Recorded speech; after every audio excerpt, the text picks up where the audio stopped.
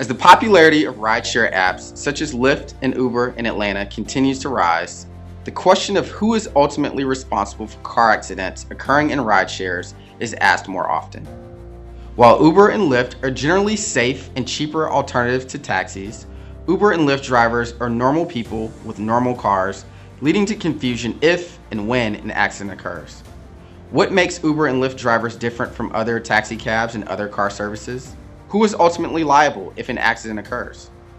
Because of the differences between Uber and Lyft drivers and other car services, it can be confusing to identify who is at fault in the car accidents involving rideshare vehicles.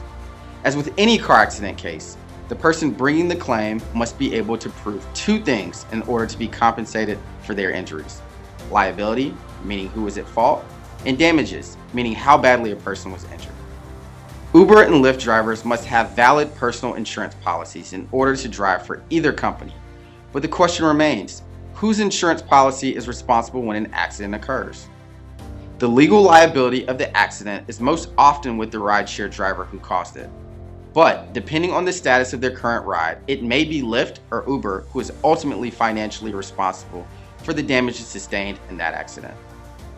You get paid because you're hurt, not just because you were hit. Simply put, if you don't get paid, we don't get paid. I'm Riah Greathouse with Greathouse Trial Law. Contact us to discuss your case.